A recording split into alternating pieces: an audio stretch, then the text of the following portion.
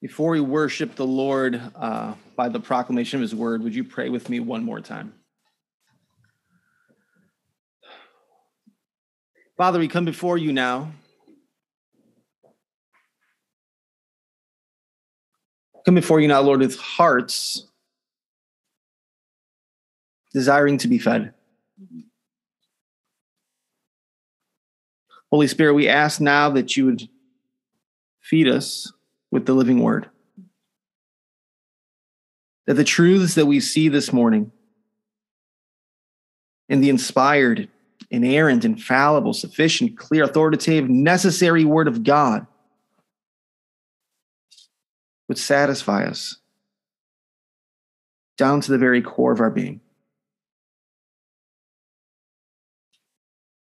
And that as you do so, it would more and more give us a taste for heavenly things and remove our taste for the things of the world. Open our eyes to see the glory that's contained here for you, God. Unite us as a church body to fear you. Satisfy us with your love and your grace. Lead us into truth. May we walk out of here more heavenly minded if we are to be of any earthly good. Father, we are looking at what it means for the word of Christ to dwell in us richly. That's just another way of saying we want you and the fullness of you to dwell richly in us. So dwell in us richly, God. Holy Spirit, we ask that you would do these things. I ask now that the words of my mouth would be pleasing in your sight, and that, Holy Spirit, you would do what only you can. That is, shape us into the image of Christ. And for those who do not have a part with Christ, take dead hearts and give them new hearts of life. It's in Jesus' name we pray. Amen. Well, if you take your copy of God's word with me and turn to Colossians chapter 3, we are looking at the second part of Colossians 3, verse 16. Last week, we looked at the first part, let the word of Christ dwell in you richly, and we are going to continue through the rest of verse 16. As you're turning there, let me ask this question. Have you ever wondered what it would have been like to be a part of the early church? Would it have been like maybe to sit at, First Baptist of Galilee, and what that would have been like on a Sunday morning? What it would have been like to be at church and the Apostle Paul comes in because he's on one of his missionary journeys and he's the itinerant preacher maybe for that 3 or 4 weeks, and you sit under Paul's teaching.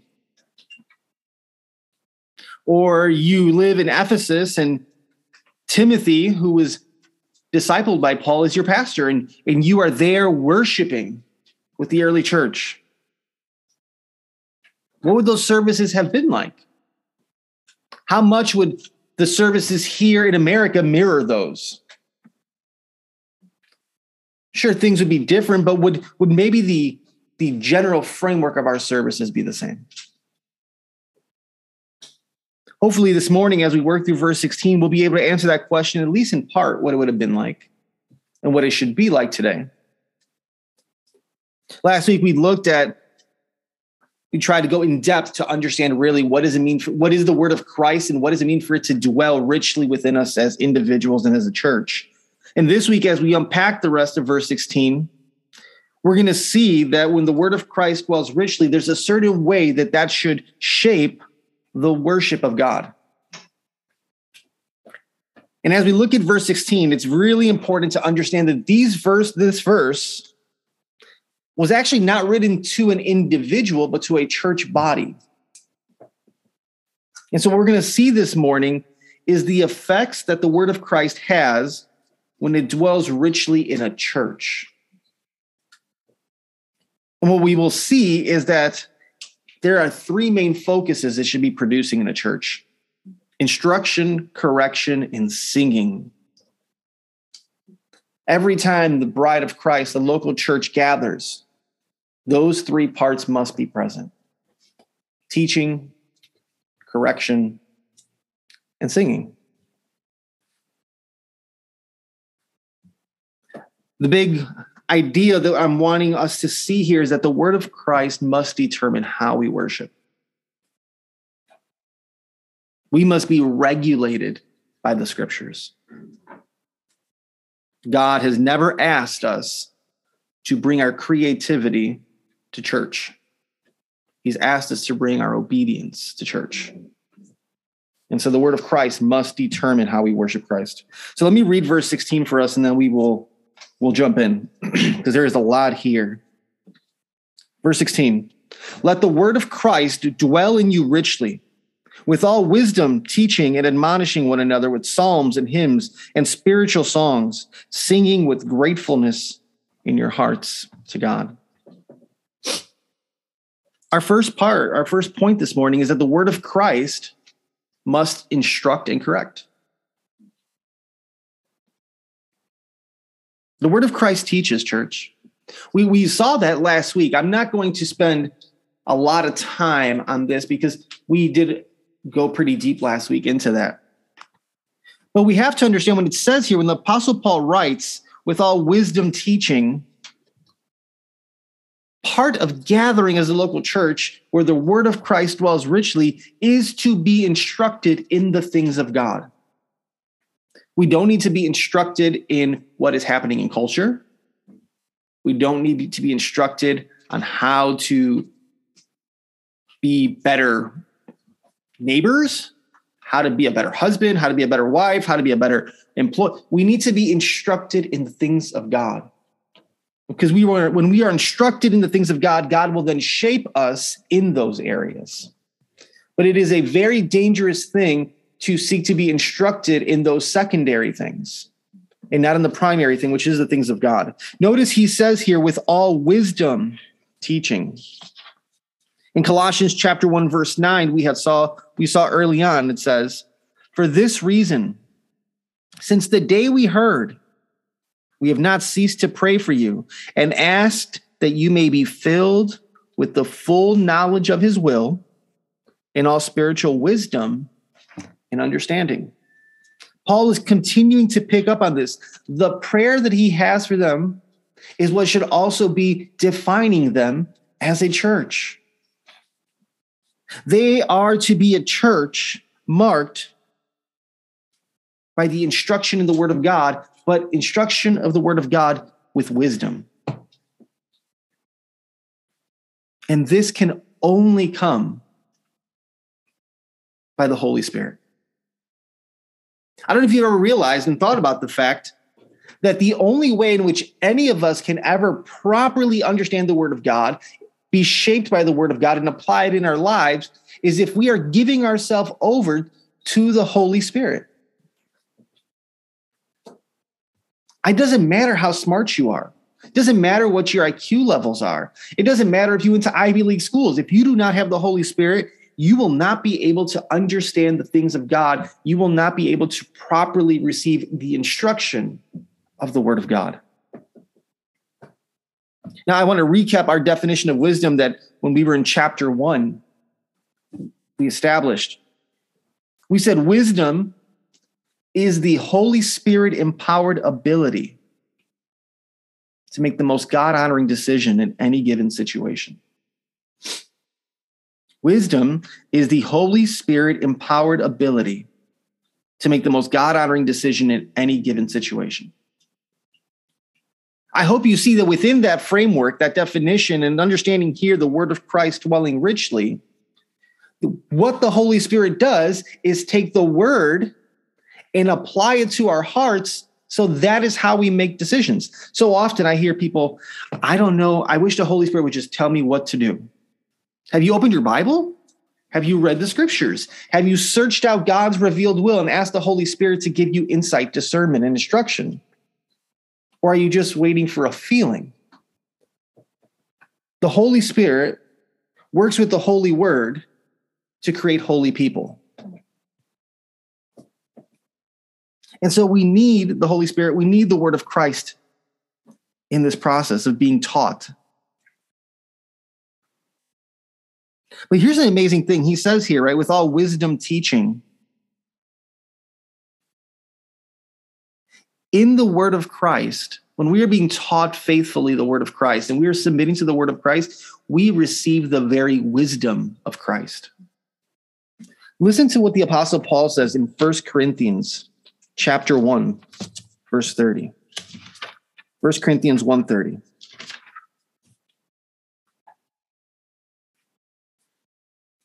But by his doing, you are in Christ Jesus, who became to us wisdom from God, and righteousness and sanctification and redemption. By our faith with Christ, he becomes our very wisdom. That's an amazing thing. And I just want to say, as I'm up here thinking about this, I hope all of us are being stretched and strengthened and convicted and challenged by God to understand that in and through this, what I haven't mentioned is how we must depend on prayer through it. We need to make it a habit that when we open the Word of God, asking for the Holy Spirit to instruct us, when we come to church and we sit under the preaching of the Word, when we're listening to sermons online, that we need to be praying, Holy Spirit, help me understand this as I ought to. Help me understand this in a way that takes hold of my heart and shapes me into the image of Jesus. I don't simply want a mental exercise. So Paul says, let the word of Christ dwell in you richly as a church here. And that should be marked by teaching with wisdom, with all wisdom teaching. I feel like every week we gather, I read 1 Timothy chapter 3, verse 16 and 17. Right? But I said early on that we were going to be an annoyingly biblical church. So in 2 Timothy chapter 3, verses 16 and 17, again, we see here why we must receive instruction with wisdom from the word of God. All scripture is God-breathed. It comes, God gives us his very words. And when he gives us his words, what does it say it produces? It is profitable for teaching, for reproof, for correction, for training in righteousness, so that the man of God may be equipped, having been thoroughly equipped for every good work. Sadly, this is a controversial statement, but it's a true one. The word of God is all you need in order to live a life pleasing to God. Those other resources are great, but they're not necessary. You don't need an amazing library. You have the word of God. And so that is all you need.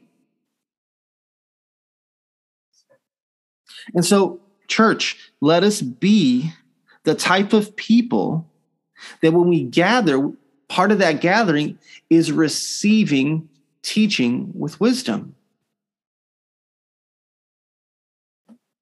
Now, that part, most of us can say amen to. But Paul goes on, it isn't just wisdom teaching by which we receive the word. He says then, and admonishing one another. Now, that's not a word we hear very often. Admonishing, admonishment. Probably because most people don't like it because it makes them feel uncomfortable. So what is admonishment exactly? The word itself, it means to caution, to reprove, to warn, to correct. When we talk about admonishment in a church,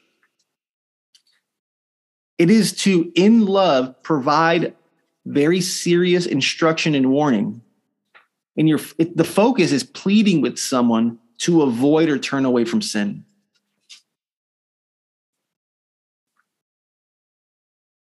So often people say, I just want to be encouraged. Depending how you define that word, most of us use that word just when you want somebody just to put some wind in your sails and make you feel better. The church, in my opinion, church, what we need of is not encouragement. We need more admonishment. Because so many of us flirt with sin, engage in sin. We need to be warned seriously against sin. I don't need somebody to make me feel good. I need somebody to help me be holy. And so we need admonishment. Admonishment flows from the heart, though. Because the only way we can truly admonish one another is if our hearts have concern for one another. If you're burdened for one another. If you genuinely do not want to see a brother or sister running straight into sin. Admonishment's costly because you have to confront. You have to toil. You have to labor with people. Encouragement can be easy. I'll give you an encouraging word. And admonishment means I have to get into the mire sometimes with you and plead with you, and plead with God, more importantly, that he would open your eyes, that he would open my eyes. We saw this word admonishment previously in this letter. In Colossians chapter 1, verse 28, Paul said, "Him we proclaim, admonishing every man and teaching every man with all wisdom, so that we may present every man complete in Christ." Here we see those two words again. We see three words: teaching, wisdom, admonishment. What Paul was burdened with as this apostle who was traveling and establishing churches, he now says, my burden should be the burden of all Christians and churches. All of you should be burdened with wanting to teach with wisdom and admonish one another. Why? Because of what he said in verse 28. That is how we grow into spiritual maturity.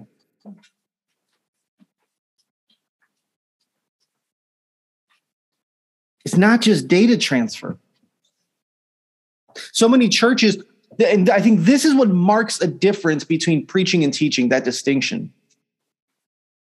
If there could be one, that's often stated. When we gather on Sunday and we ask God to speak to us from his word, we're not asking simply for him to inform. We're asking for him to transform. Transformation happens through admonishment. If you are not being confronted, warned against your sin, corrected in your view of life and in the actions that you pursue, then you're not really receiving the word of God as you ought. And that could be a fault of the listener or the communicator. Listen to 1 Thessalonians 5. 1 Thessalonians chapter 5, verse 14. "And we urge you, brothers, admonish the unruly, encourage the faint-hearted, help the weak, and be patient with everyone." I find it striking the word admonishment is only, if you look at Paul's letters, it's only used 7 times in Paul's epistles, and it's used twice in the words of in the book of Colossians. With these false teachers circulating around Colossae, trying to get them to believe these false teaching and engage in these false practices, Paul is saying, you guys need to be warning one another. But notice that warning, that admonishment is flowing from the word of Christ dwelling in you richly. We cannot properly admonish if the word of Christ does not dwell richly within us. So why do we need admonishment? Because all of us are tempted to sin and engage in sin. All of us are blind to so much sin in our own lives. And so why do we need admonishment? Because it's an act of love. I need brothers and sisters. You need brothers and sisters to come alongside and say, hold on, pump the brakes. Look at this. This is out of step with the word of Christ. You're headed in a dangerous direction. We need admonishment because we all need to be maturing as disciples. And we can't do that on our own. Now, let me say what admonishment is not. Admonishment is not beating someone down with a hard word. And with that, let me preface that just because it feels like a hard word just because it feels like someone's beating you down with a hard word doesn't necessarily mean it is. So you always have to examine your own heart, because accountability and admonishment can often feel like judgment when you don't want to actually see your own sin. But with that said, admonishment is not simply beating someone down with hard words. Admonishment means you have to guard against the "I'm just saying it how it is" attitude. Admonishment isn't, well, I really need to make that person feel horrible about their sin. Admonishment doesn't mean you're a hammer and everyone's a nail. Admonishment at its heart is focused on helping others grow in righteousness and avoid sin. Admonishment seeks to strengthen and aid your fellow brothers and sisters in Christ. That means admonishment doesn't always have to come with a hard word, but it does always have to come with the true word. That 1 Thessalonians 5:14 reminds us of that.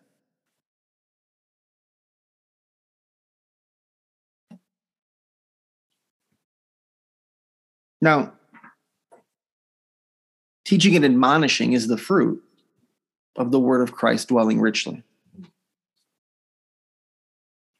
The more richly the word dwells in us, the more we will find ourselves both engaging in teaching one another and receiving teaching from one another. The more we will engage in being admonished and giving admonishment.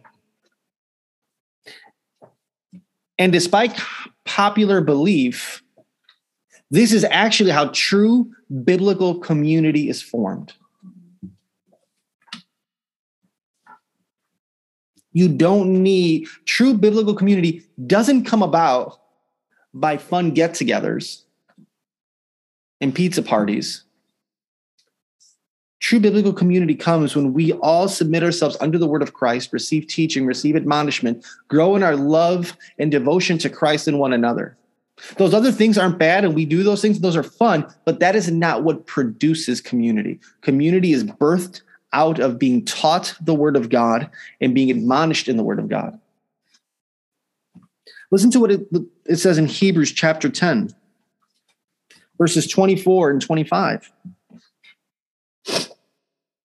And let us consider how to stimulate one another to love and good deeds, not forsaking our own assembling together, as is the habit of some, but encouraging one another, and all the more as you see the day drawing near. We should be mutually ministering to one another.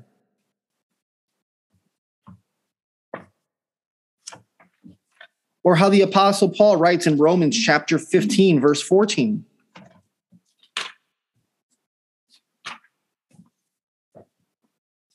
But I myself am also convinced about you, my brothers, that you yourselves are full of goodness, having been filled with all knowledge, and being able to admonish one another.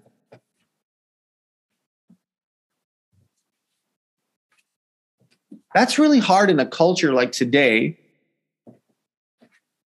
that says you're being judgmental, you're not being accepting, you're not being loving.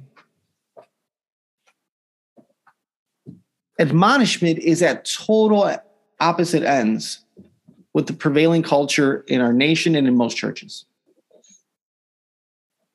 Admonishment isn't how you grow churches, according to many experts. But I want you to hear me very clearly. To not admonish a brother and sister with the word of Christ is to hate them. It's to hate them. Don't tell me you love me.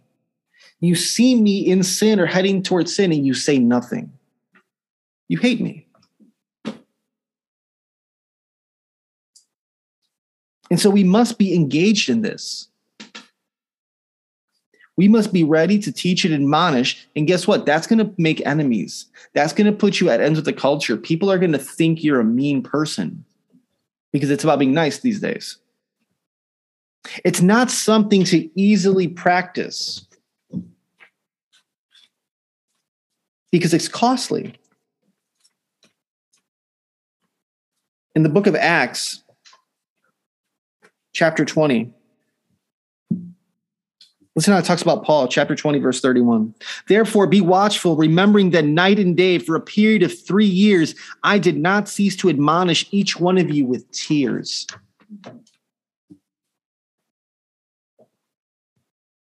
It takes an emotional toll because you can't really admonish somebody you don't care about. So maybe a question for us to even ask is, do I even care about the people in my life enough to admonish them? Before even asking, do I have the courage? Do I have the compassion? Or am I just focused on me and my immediate circle? Paul spent 3 years admonishing with tears. How many of us are willing to even spend 3 minutes?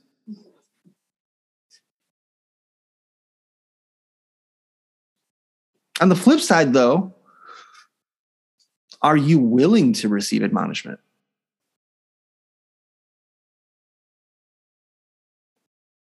Some of us are like, yeah, I have no problem pointing somebody else's fault. But are you willing to receive that correction, that reproof, that warning, that admonishment? Remember, admonishment is a grace of God. True biblical admonishment is an expression of love. If you have brothers or sisters in your life that are willing to come before you and imperfectly warn you against the sin in your life, then maybe we should spend more time thanking God for that than being angry at that individual.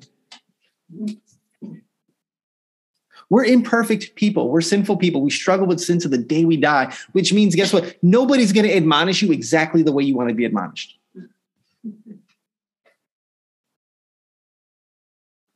It's just not going to happen. First of all, because admonishment initially, nobody really welcomes it. Like, yes, please tell me everything I'm doing wrong. Nobody's like that. And so we have to humble ourselves and even ask, is there anything this brother or sister is saying, this admonishment that's coming from a heart of concern, compassion, and love? Listen to how the book of Proverbs speaks to this very much. The book of Proverbs couches it within the language of discipline and correction. But let's just read a couple of Proverbs. Proverbs chapter 9, verse 8.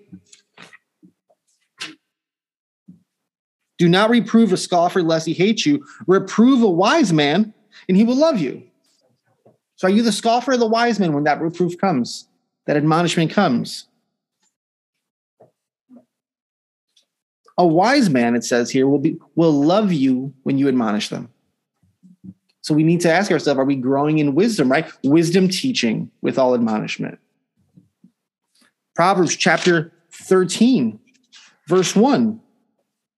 A wise son accepts his father's discipline, but a scoffer does not listen to rebuke. Do you see that it is a characteristic of wisdom to accept true biblical admonishment? Or Proverbs chapter 17, verse 10. A rebuke goes deeper into one who understands than 100 blows into a fool. And that's picked up, that very proverb can be picked up in Psalm 141, verse 5. Let the righteous smite me in loving kindness and reprove me. It is oil upon the head. Let not my head refuse it. Lastly, Proverbs 27, verse 6.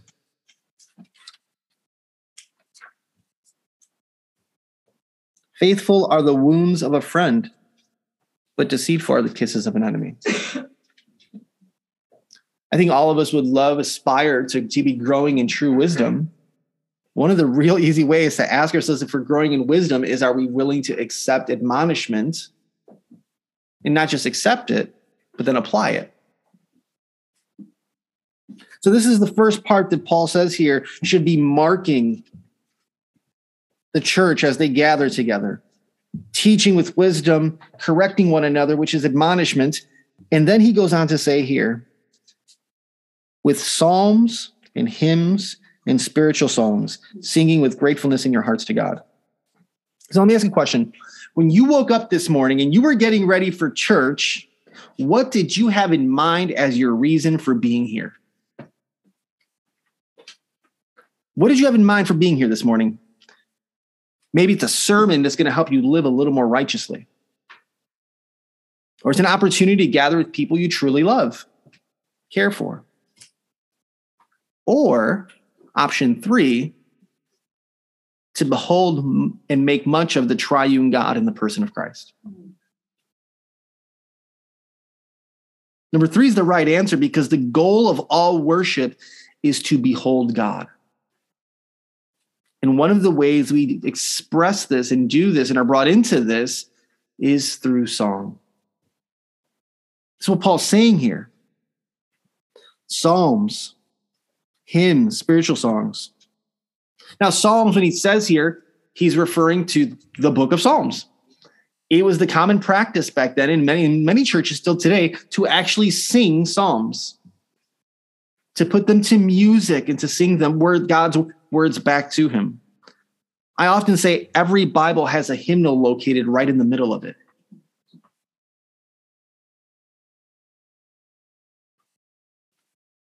I'm actually really excited because from what I heard, the people who make our current hymnals, Hymns of Grace, are working on a Psalter, right? And so when that releases, maybe we'll try to infuse those at some point.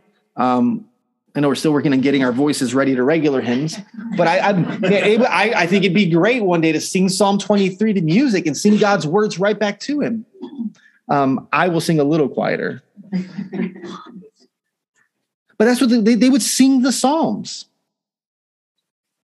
And then it says hymns. Now this is really interesting because when it says hymns, we tend to think things like a mighty fortress is our God, but that's not obviously what, Paul would be singing. But located within God's holy word are hymns already. There's hymns in your Bible. In Exodus chapter 15, there's an Old Testament what you can consider a hymn, the Song of Moses.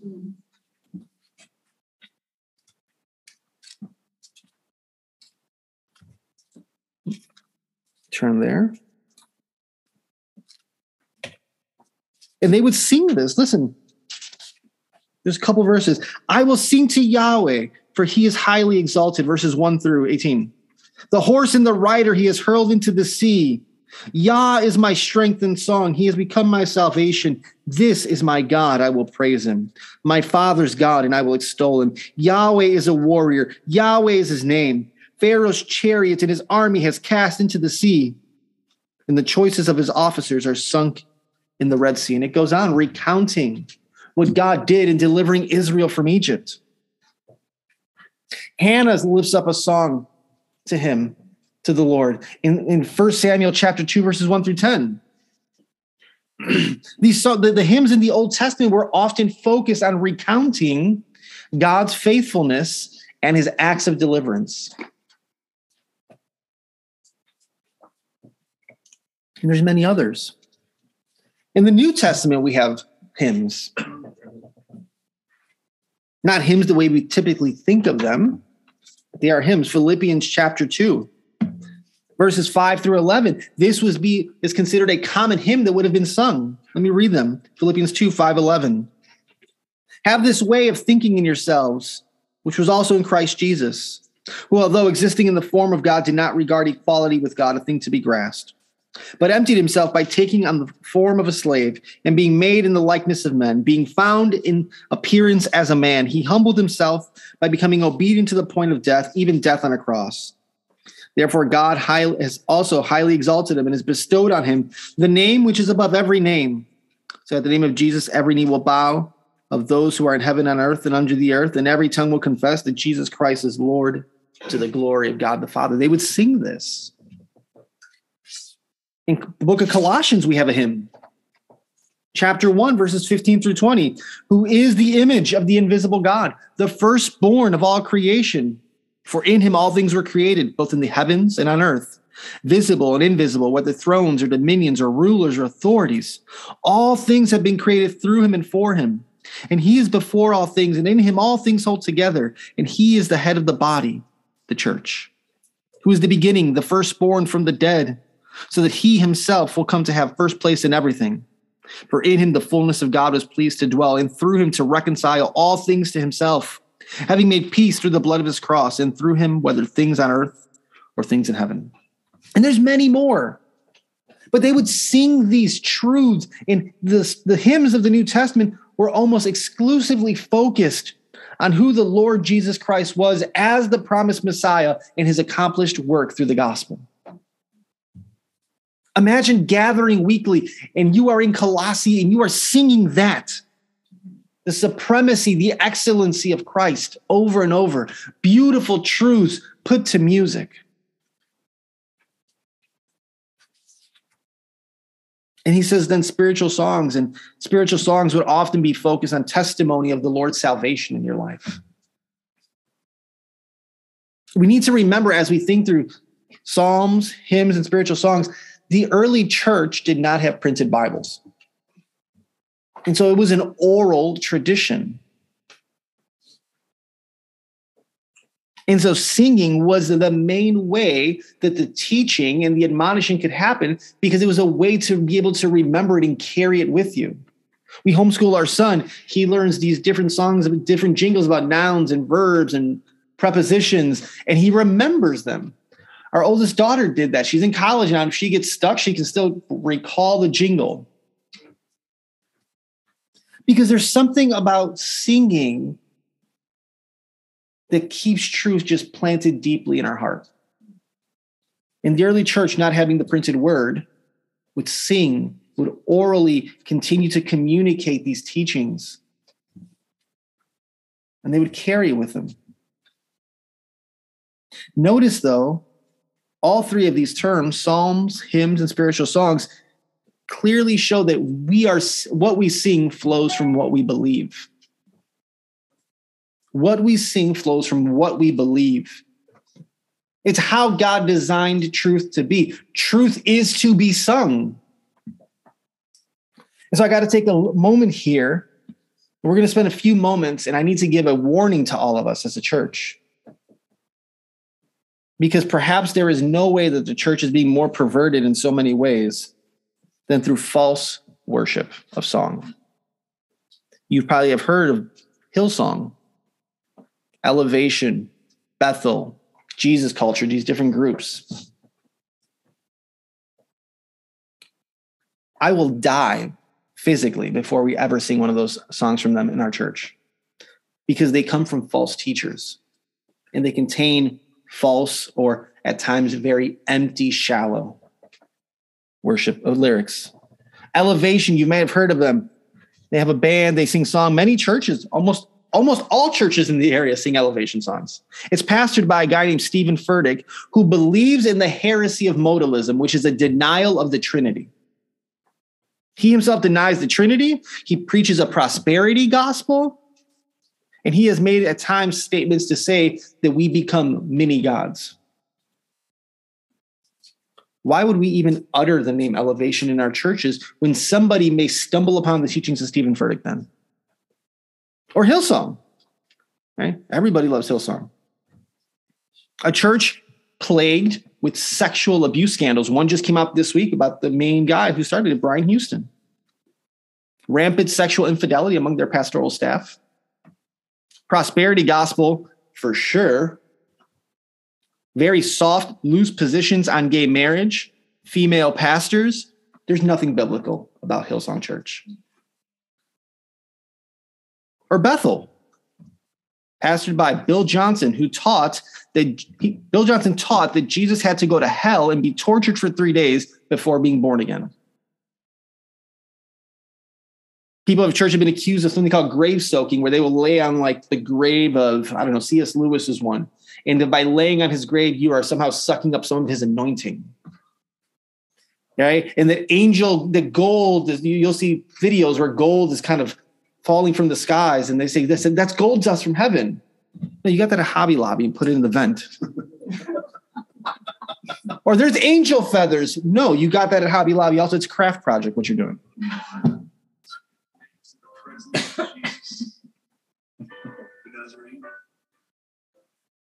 So we will never, ever, ever Sinner condemned. He's speaking to us in hymns. There you go. The phone.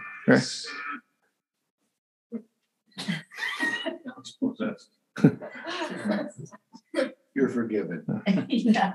So these are just examples. Issues. These churches have doctrinal issues. These pastors are unqualified. They're wolves. And singing their songs would mean that to some extent we endorse those teachings. When we promote their music, we lead people there. We support them financially. It's an issue.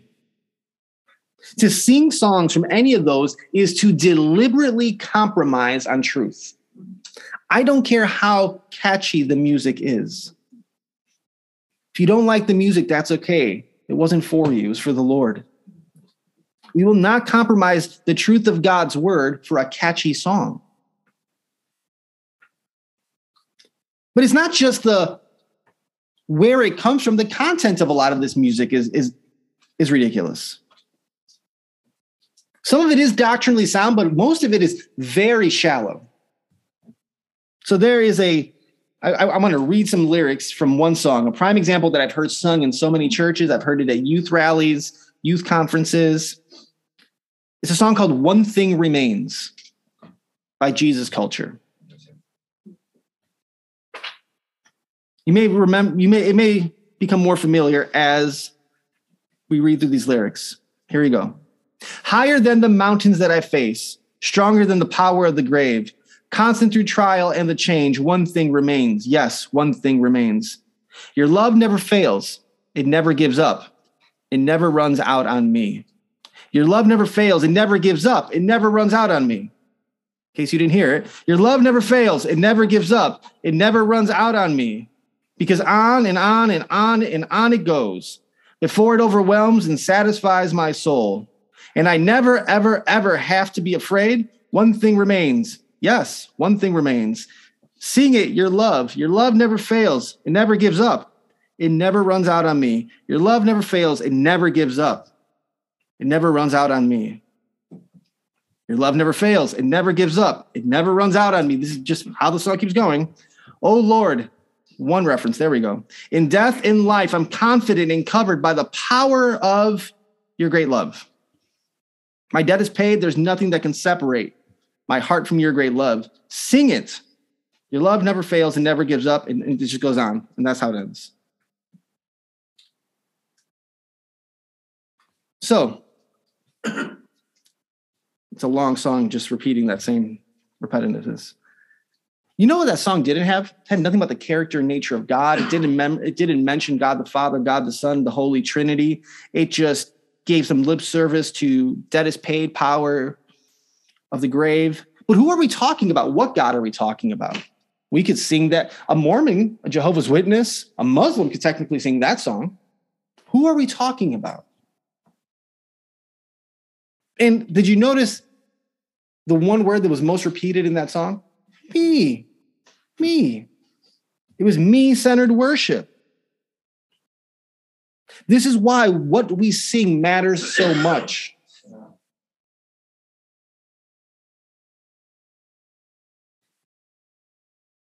The focus in so much of what is happening in most churches is on us rather than on God. It's about what God has done for you. It's about how much God loves you. It's about how God can't live without you. There's a song called Reckless Love. God's reckless love for you. And so little of what we sing is about who God is apart from us. So little about worshiping God for who he is and what he's done, for his glory. So sometimes people ask, why are we singing from hymnals? Because it's the most biblical thing we got right now. Now, I'm so thankful there is modern music being made, the Gettys, City of Light, Sovereign Grace, that puts out contemporary, good, robust stuff. So don't hear that I'm saying that unless somebody dead wrote it, we can't listen to it. That's not what I'm saying. But I'm saying that we have to guard how we sing. And the reason we sing is because God commanded it. Colossians 3:16 says it here. admonishing one another with psalms, hymns, and spiritual songs. It is a command. Ephesians chapter 5, verses 18 and 19 echo this very same thing. Ephesians 5, 18 and 19. And do not get drunk with wine, for that is dissipation, but be filled with the Spirit, speaking to one another in psalms and hymns and spiritual songs, singing and making melody with your heart to the Lord. We are commanded to be a singing people, a truth singing people. And we see that in verse 16 here, the teaching and admonishing is happening through the songs, through the singing, which means that our singing, when we stand up, when we sang this morning, our first two hymns, and we'll sing our closing one today, that is part of your spiritual formation process. Singing is not the warm-up for the sermon. In and through our corporate singing, we are spiritually being formed into the image of the Lord Jesus Christ and having the word of Christ dwell in us richly. I've heard stories of people as they get older and dementia begins to happen. But you know what they remember? They can sit in their beds, lay in their beds. They can recite scripture they've memorized, and they can recite hymns they sang. And the glorious truths of who God is comforts them in those moments. I yet have heard of anybody with dementia close to death singing and on and on and on his love. No, it's not what anybody's singing. They're singing Amazing Grace. They're singing A Mighty Fortress is Our God, a bulwark never failing. They're singing Great is Thy Faithfulness. Why? Because there's truth in that.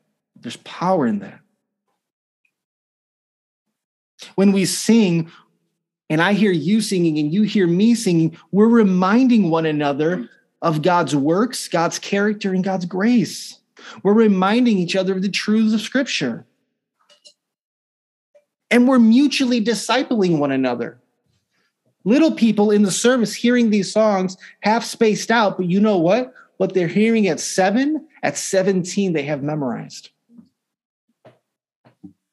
And singing is one of the ways that you and I wage war against Satan and sin. I don't know if you've thought about this, but singing psalms, hymns, and spiritual songs is an act of warfare. In Colossians 3, at the beginning, we saw that we are to be putting sin to death. And a few verses later, at the end of this section, we hear singing. What is the connection between putting off the old man, putting on the new man?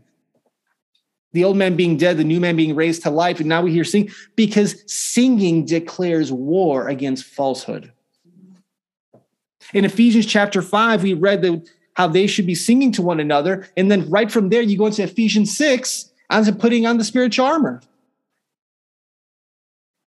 And this is not uncommon. We've seen that one of the ways, historically, people go to battle and they go singing, and the troops go singing onto the battlefield. Right? It provides strength. It reminds them who and what they're fighting for. It grounds them. And so when we sing, we are singing. When we sing, we are engaging in the fight of faith. And then one of the beautiful things is that singing gives affections feeling to truth. Listen to Psalm 5, verse 11.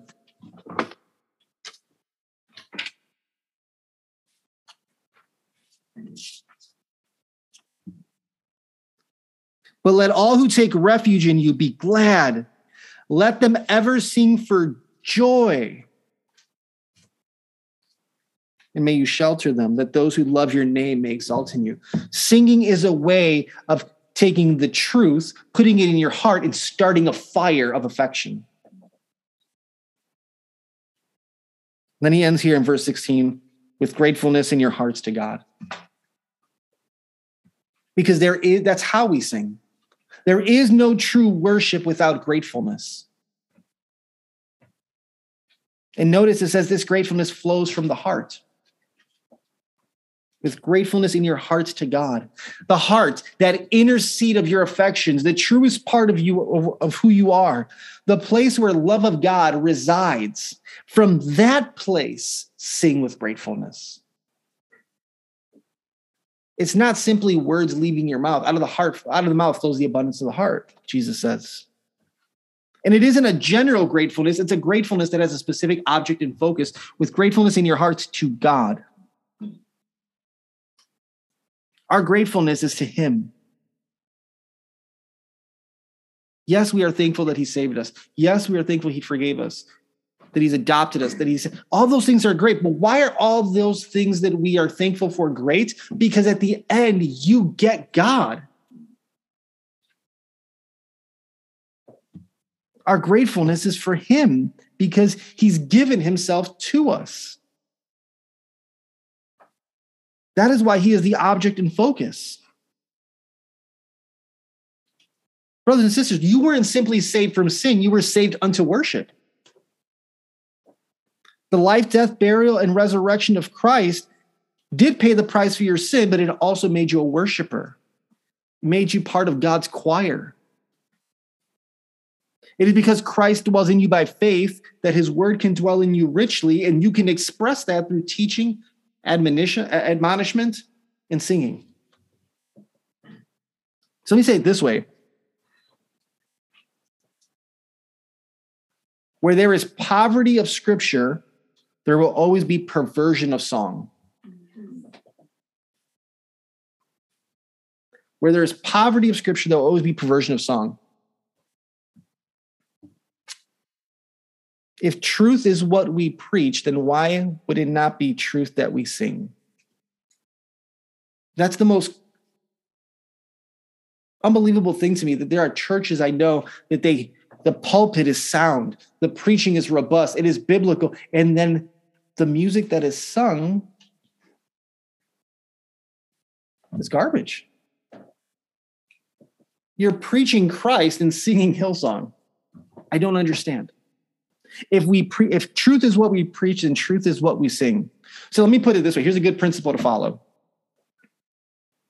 If you wouldn't quote their pastor or allow them to preach in your pulpit, then why would you use their songs in your worship or listen to them in your car?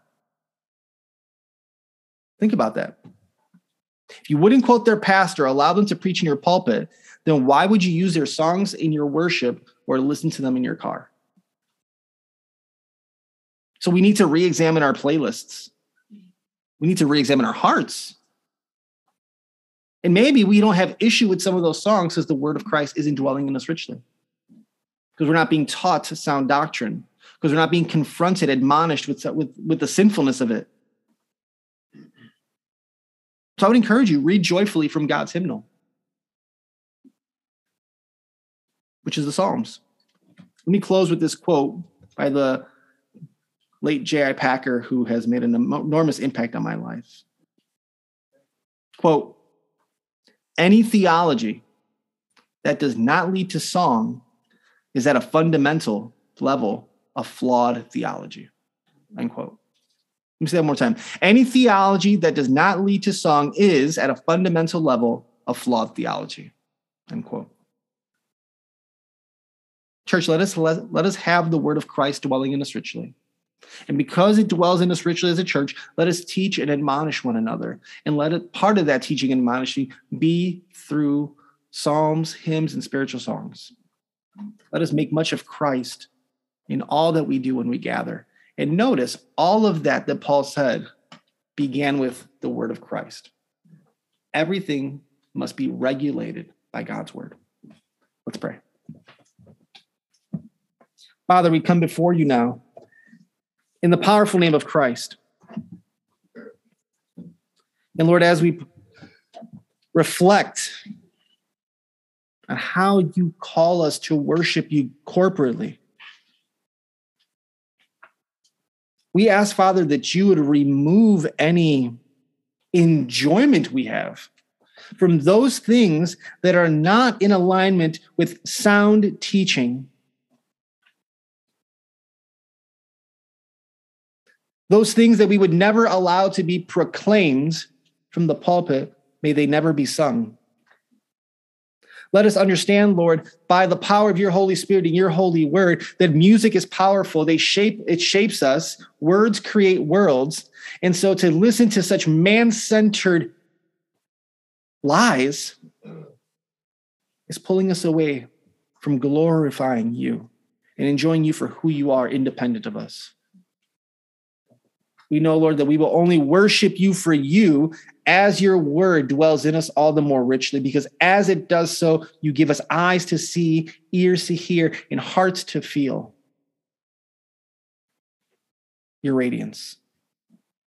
So, Father, I pray for our church now that we would be a church that is marked by teaching and admonishing one another with psalms, hymns, and spiritual songs with gratefulness in our hearts to you.